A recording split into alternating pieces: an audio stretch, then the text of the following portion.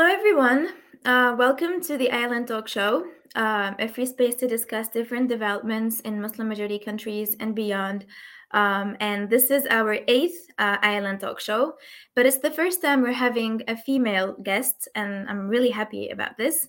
I'm so happy to introduce Miss Aira Azhari, who is working now as manager of the Democracy and Governance Unit at the Institute for Democracy and Economic Affairs Ideas based in Malaysia. Ms. Azhari, we're very happy to have you with us. Thank you. Happy to be here. Thanks for having me. Thank you very much. So we're going to be talking about Malaysia, the political scene in Malaysia, and everything related to it. So your role at Ideas requires you to provide political analysis and various, for various audiences, including political parties, diplomats, the media, the corporate sector, as well as civil society organizations. So you're quite an expert. So based on this, I wanted to ask you about what is the political landscape in Malaysia, looks like right now. Has it evolved since the last 3 years, since the GE in 2018, the general elections, and ever since Mahathir Mohamad came back to the scene? Thank you, Tasneem. So, since the 14 general elections that happened on the 9th of May in 2018, there has been significant political developments in Malaysia. So, the 2018 elections itself was already very, very significant, right? Because it was the first time that the coalition, the Barisan National Coalition, was unseated from power since our independence in 1957. So, and then the new coalition that came into power, Pakatan Harapan, I think a lot of reform-minded Malaysians and were very, very happy with their victory and had very high expectations of the policies and of their governance when they came into power. And it was to some extent, it was a progressive government. I would say it was multiracial. They had a multiracial cabinet. And they were very, very enthusiastic to some extent, to some degree, on institutional reforms, on democratic openings in the country. Unfortunately, they were only in power for 22 months, so they didn't complete even 2 years of administration before in February 2020 there was a series of backdoor negotiations and dealings that resulted in the collapse of the government in February last year of 2020. And since then, I think there has been a lot of uncertainty in our political scene, and the latest I guess change is happened in August of this year of 2021. No, sorry, September of this year actually. Okay. With the swearing in of the new another new prime minister, Ismail Sabri, who came into power, and this was the result of the former prime minister actually losing support by his members of parliament, and he then had to step down and make way for a new prime minister. So we've actually had two changes of government in the last year, not through elections, right? So I think this has actually become very significant in Malaysia, and calls into question a lot of things about electoral politics, democratic norms, independent institutions, and a lot of Malaysians, I think, are now starting to question what is the point of voting, right? If the government can just be changed without the people's mandate. So all of these fundamental questions about democracy are coming into question, and all of this is happening, of course, in the midst of a pandemic, where I was just gonna ask you about this. Yes. How has the pandemic and its management especially affected the political situation in Malaysia? Yeah, so in during the first change last year in February, this was right at the moment when COVID-19 hit Malaysian shores. So, and at the time, COVID was still very new. We didn't really know much about it. We thought that it was going to be over and done with in a few months, like everybody else. like everybody else, right? I mean, little did we know that it was only going to get worse. So it started to get really, really bad in Malaysia at the end of last year. I think it was October or November of 2020 when we Mm-hmm. had our second wave. That really, I think, pushed many Malaysians over the edge and made many Malaysians very, very unhappy with the government's handling of the pandemic. And we have increased numbers of deaths were increasing every day, and hospitals and our healthcare system was very, very overwhelmed. And So I the think that lockdown as that well, contributed. repetitive Sorry, the lockdowns. lockdown.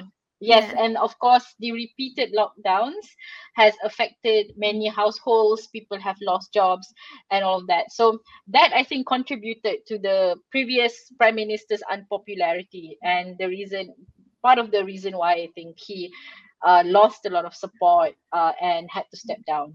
Yeah, Mm-hmm. Mm-hmm. Okay, yeah. so we're going to move to something related to this, but not exactly, but still on the realm of politics. So earlier this month, on the Vibes.com, you actually took part in an article entitled Public Funding for Political Parties, a Start but Not a Panacea. And as we know, public political funding is a system where parties receive public funds to cover their costs without relying too much on, private donors. So, to quote you words, you actually stated that some parties may not need public political funding as much. The money these parties may get from public funds will not be as much as they can get from the other networks. So, do you think that the information regarding private donors are easily extracted from certain political parties in Malaysia?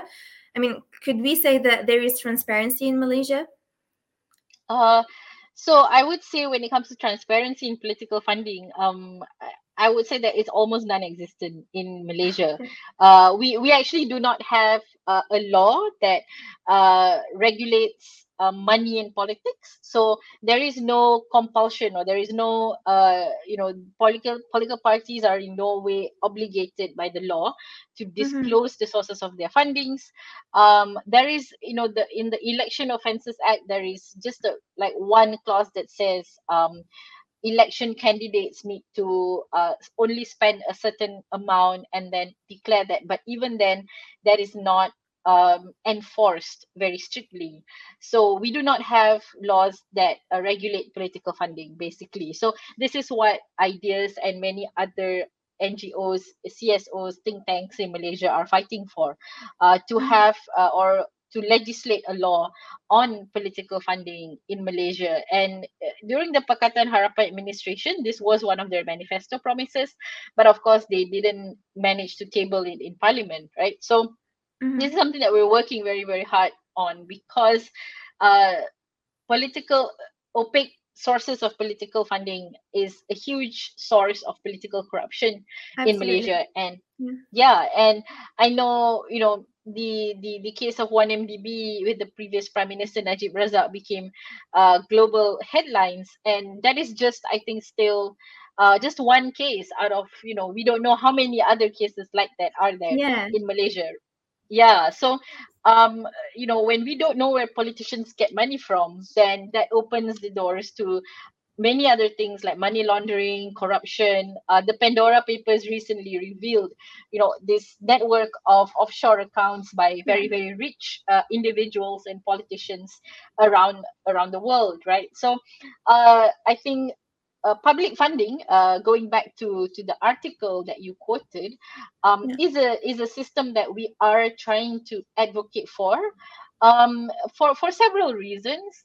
Firstly, I think this idea of public funding of parties has been getting some traction amongst politicians in Malaysia. So Mm-hmm. it is in a way, um, if we can get one foot through the door by getting public funding passed, then we can open the door to a lots of other reforms.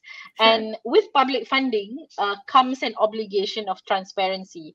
So because public funding comes from taxpayers money, so political parties then absolutely must be transparent about how they spend that money on. So it is a in a way it is a good it is a good method to compel parties to be transparent with funding. And but there are different systems all around the world. Germany Yeah. has the system, South Korea has a different system. So we're not too sure about the technicalities yet on how it can be implemented in Malaysia. But there are several issues that we need to take into account. Like in Malaysia, for example, because UMNO was in power for so long, ever since independence, Mm-hmm. so they have managed to accumulate a lot of wealth, and they have very well-known business networks that then makes them a very wealthy party. And then there are other political parties which are much newer, much smaller, that do not have much sources of funding.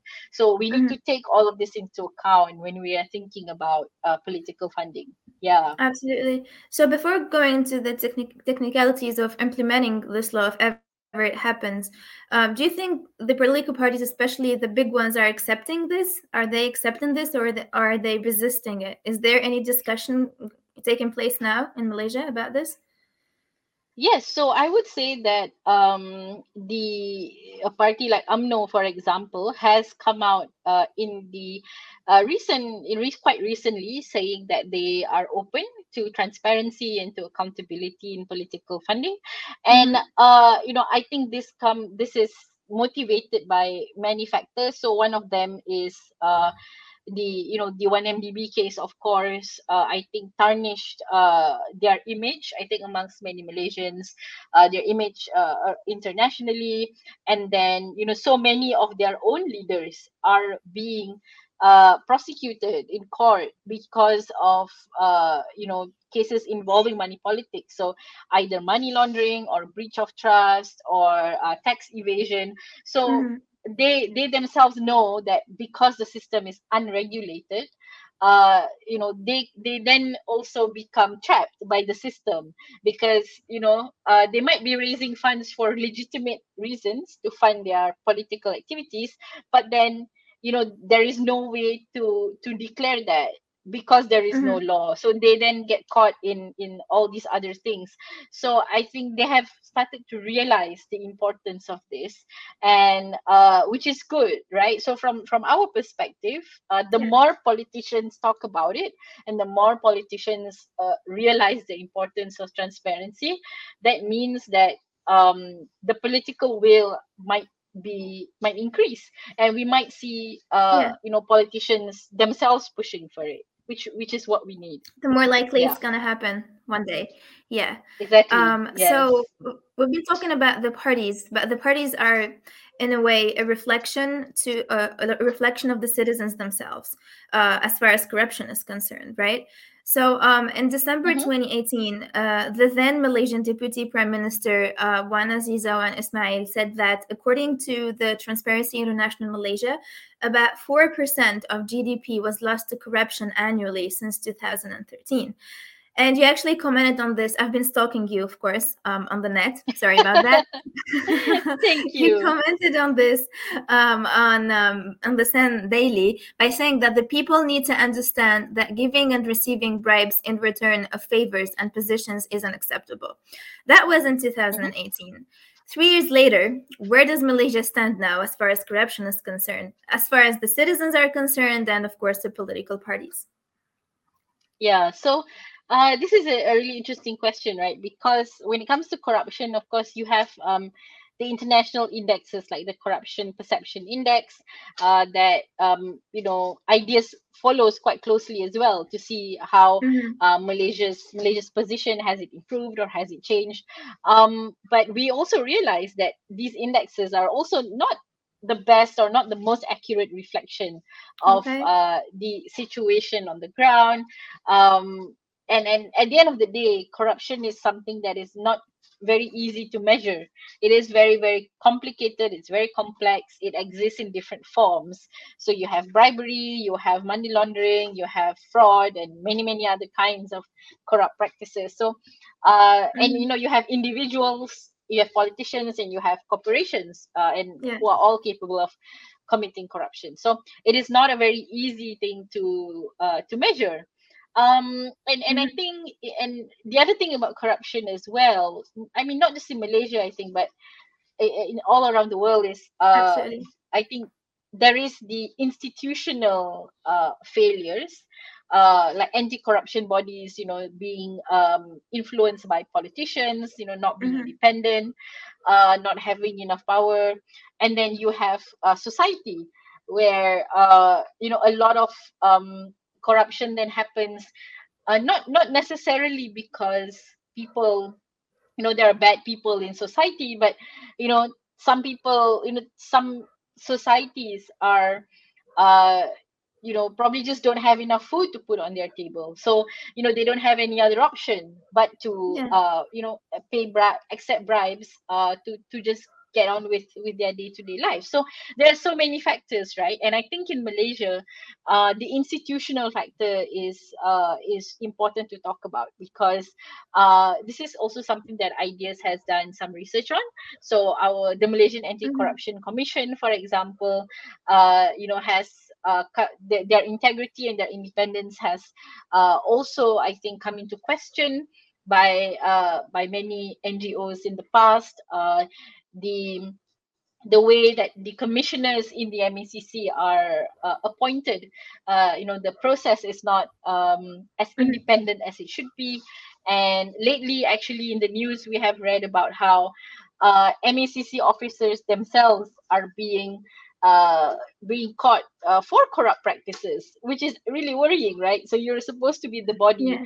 that that oversees anti-corruption practices, and then you're being caught for corruption. So the institutional level, I think, is already quite problematic, right? Mm-hmm. And this is really important to consider.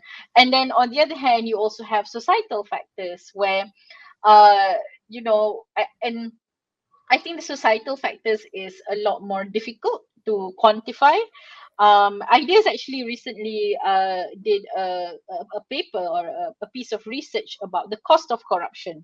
So Okay. and this was really important because some of the findings include, corruption. If you have corruption in the construction sector, for example, Yeah. this significantly then raises the cost of housing, for example, because housing developers are forced to pay bribes to local authorities, to the government, and this cost is then passed down to the consumer, which is us. So we are actually paying for properties at prices that are actually a lot more expensive than they really are. So Mm-hmm. these are all the factors, I think. And right now, I think in 2021, I'm not sure actually if we have made much progress in terms of the institutional factor and also the societal factors. And and the solutions are also not easy. But I would Mm-hmm. say that the priority, I think, in Malaysia is actually for our institutions to be independent and to carry out their duties with integrity, because if we do not have that, then it is very difficult for combating corruption to happen. So I think Mm-hmm. that's where we are now. And I think, the thing about COVID also, I think it has distracted a bit the Things discussion. worse. uh Yeah. Yes, yeah. So I think, the discussion about corruption, about integrity, I think has been maybe, not as robust as it should be, because COVID has just like completely taken the attention of Yeah. so many people, understandably so. And I think this is a matter of concern. Yeah. Mm-hmm. Mm-hmm. Okay. I hope that one day we get to where we want, but easier said than done. Yes. So we go Mm-hmm. to another detail of this discussion, and it's the participation of women, Malaysian women, in the political life.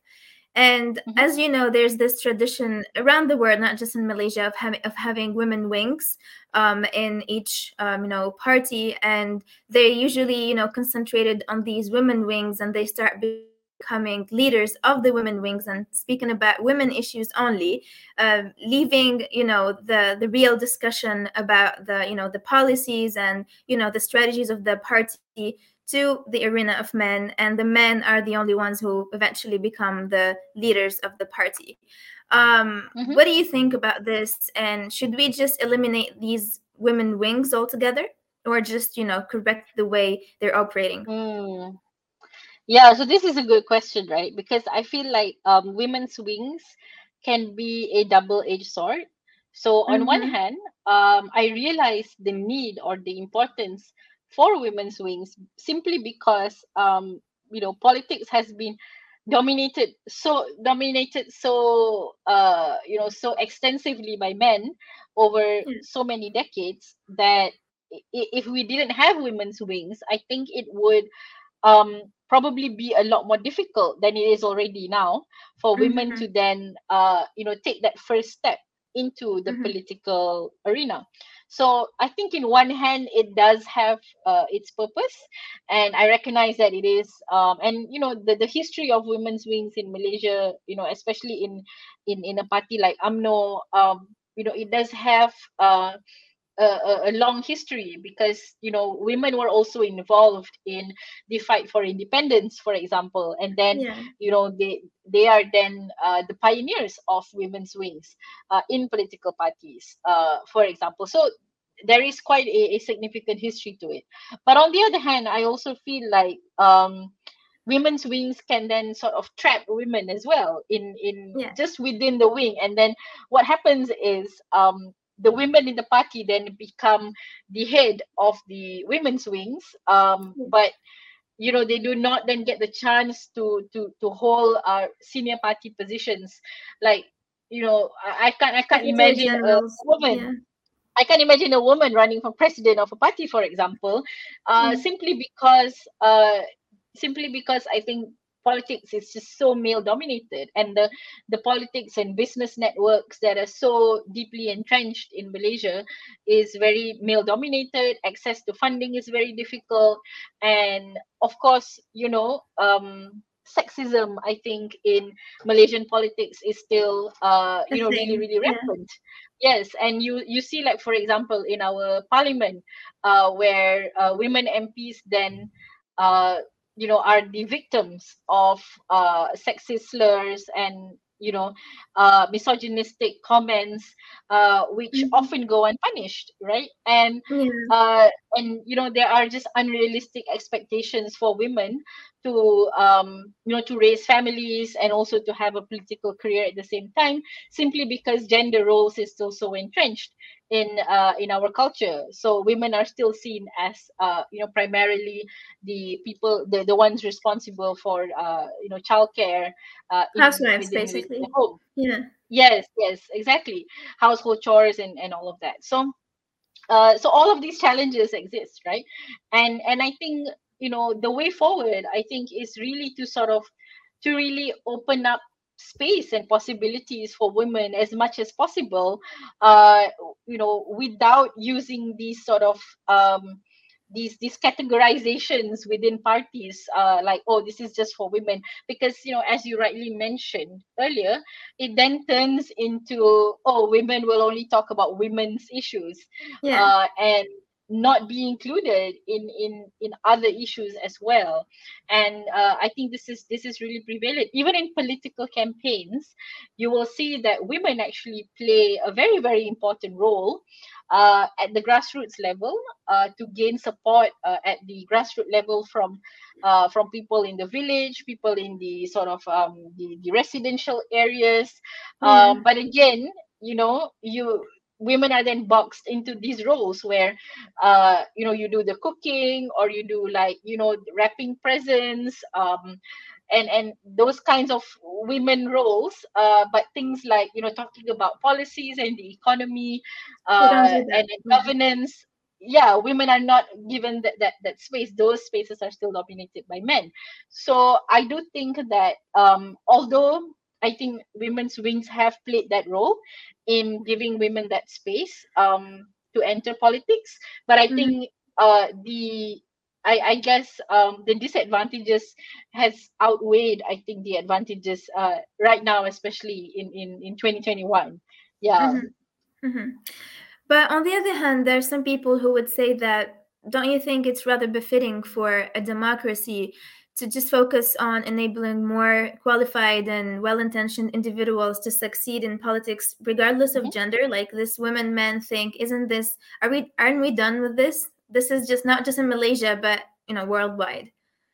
Yeah, I mean, on one hand, I completely agree with you, right? Because I think, uh, a democracy that is truly inclusive, um, is supposed to uplift and listen to the voices of everyone, regardless of Yeah. gender, religion, race, and all of that.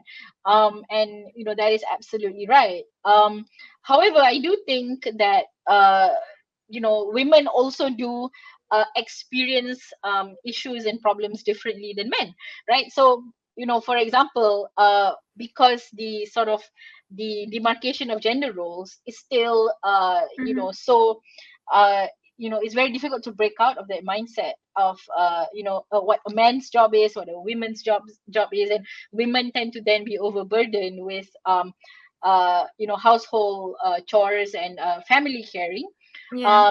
I do think that there is a difference in the experience that men and women face, and I think these differences are also, it can be quite systemic, right? Because I think Yeah. in Malaysia now, there has been, I think, some discourse about paying for care work. So for example, stay at home moms should Mm-hmm. receive some stipend for their work in within the home. So recognizing care work within the home as being an economic activity, and women should be compensated for that, for example. So I do think there are different experiences that men and women face, and those need to be taken into account when we're talking about democracy and politics. Because if we don't, then I think that there is a risk that women might be left behind even more because of that. So I mean, there are many Mm-hmm. ways to do this. There are some countries that implement a quota, right? A thirty Yeah. percent quota in parliament, for example, for women. 30% quota for candidates in What do you for think about women. that? Because a lot of people, they just end up filling in that quota and having unqualified people, and then that's it. That's What do right. you think Yeah. about So that? yeah, so quotas are Yeah. also quite complicated, because I think especially in Malaysia, what tends to happen is, if we have a quota, uh the quota then becomes the target, right? So for example, okay, we have 30% of women in something, like in the board of a company, or in a political Yeah. candidate or whatever. Then we just stop there because we have the 30%, so it's done, right? So but Exactly. Yeah. that's not the right attitude to take, because the 30% is supposed to be a tool. So quotas are supposed to be a tool for you. It's not the goal, it's not the end goal, but I think It's like the quotas tend minimum. it. Yeah. Yes, so as long as we've achieved that 30%, that means that, oh, okay, we've done a really great job. When actually we haven't addressed all the other systemic issues that are preventing women from, occupying these spaces. And also, I mean, even within politics, right? Like before even talking about quotas, I think what we need to ask ourselves is, can you imagine a woman being a political leader first, right? So, for example, I would like to ask Malaysians, like, can you imagine a woman being prime minister of the country, Can right? they?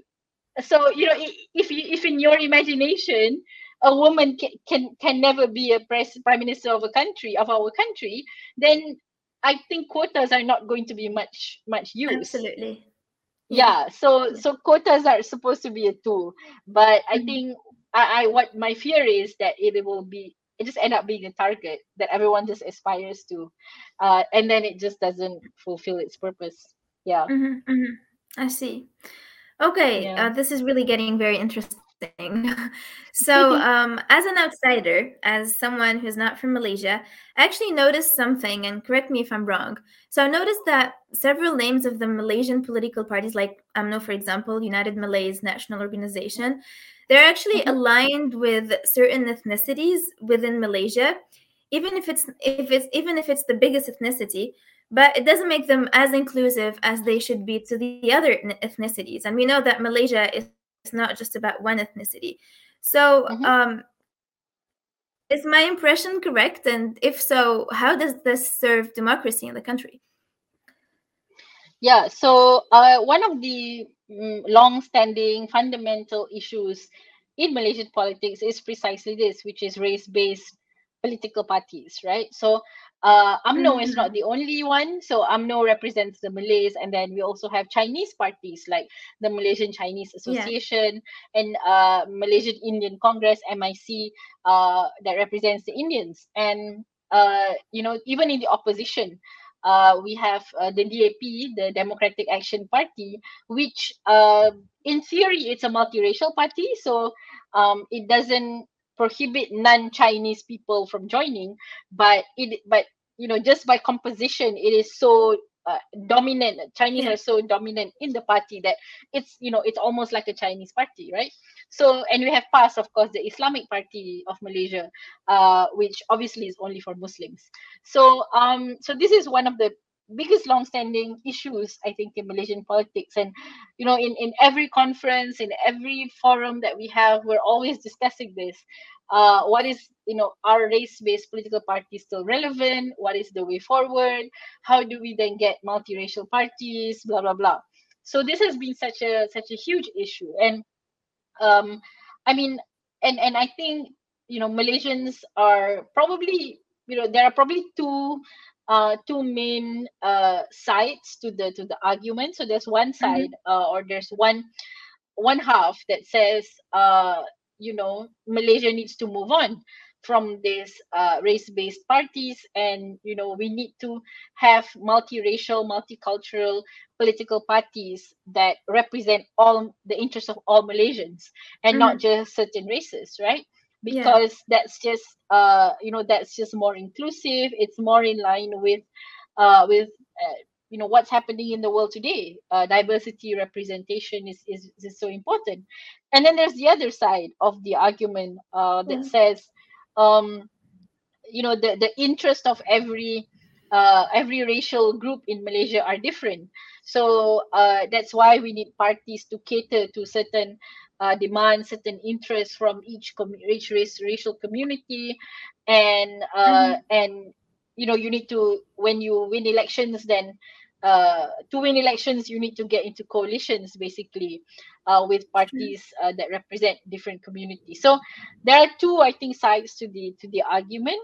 And this is, I think, the perennial problem, I think, in Malaysian politics. And What are the of percentages course, of these yeah, I two mean, arguments? that's quite difficult, I think, to say. I don't think there's been a, like, some large scale survey that's been done Yeah. to ask this question. But I think, but we can see certain patterns, right? We can see Okay. certain patterns where Malaysians who are probably a bit more religiously conservative will most probably support the race-based parties political model, Mm-hmm. because they are concerned that the interest of their own race needs to be represented. And you will there is also another pattern where you'll probably see Malaysians who have a more cosmopolitan upbringing, who Yeah. are exposed to I don't know, I guess, to worldly affairs and issues, are probably a bit more progressive and would Yeah. support a multiracial, diverse political model. So Mm-hmm. yeah, so I think those are the two, and it's really difficult to say, because when Pakatan Harapan won in 2018, many progressive Malaysians were very happy, because that was a more multiracial, multi-ethnic coalition, and the government was also more multiracial. But as we saw in 2020, when that government fell, Mm-hmm. many of the reasons that were then put forward for the you know for the reason that government fell was because the interest of the Malay Muslim majority community was not properly taken into Taken account. into account. So Yeah. so that brought their downfall, right? So Mhm. so now we are seeing UMNO back in power, and many have said that, oh, okay, now the interests of the Malay Muslims are then more taken care of. Although this remains to be seen, because I think in Malaysia, when any party comes into government, they are then forced to take a more moderate position on many things, because they know Mhm. that they can't just rely on the support of one race or one community. So Absolutely. you yeah, so I think these are the contentions, I think, currently. And and for me, this is probably, the number one problem that needs to be, that we need to have an honest conversation about it. But it's very, very difficult.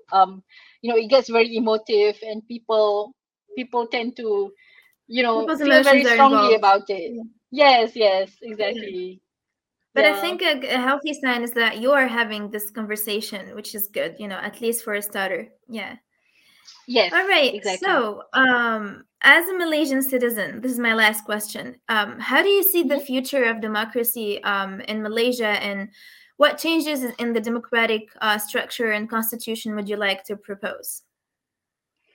So for me, I would like to see uh Malaysian politics move to a more policy oriented politics. Right now, we are still obsessed with race, religion, personalities, and also money politics. I think money has become such a big part of our politics, and this leads then to corruption, abuse of power, and many other problems. So for me, I would like to really see that transition to policy oriented, issue based politics, and we need to leave behind this politics of race, religion, personalities, and money.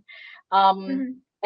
and I think this is really important, because if we get stuck in this politics of the very divisive race, religious, money, personality politics, I think it is very difficult for Malaysia to catch up with our neighbors, with the rest of the world, where how do we then face the contemporary problems facing our world today, if we are still stuck in those boxes.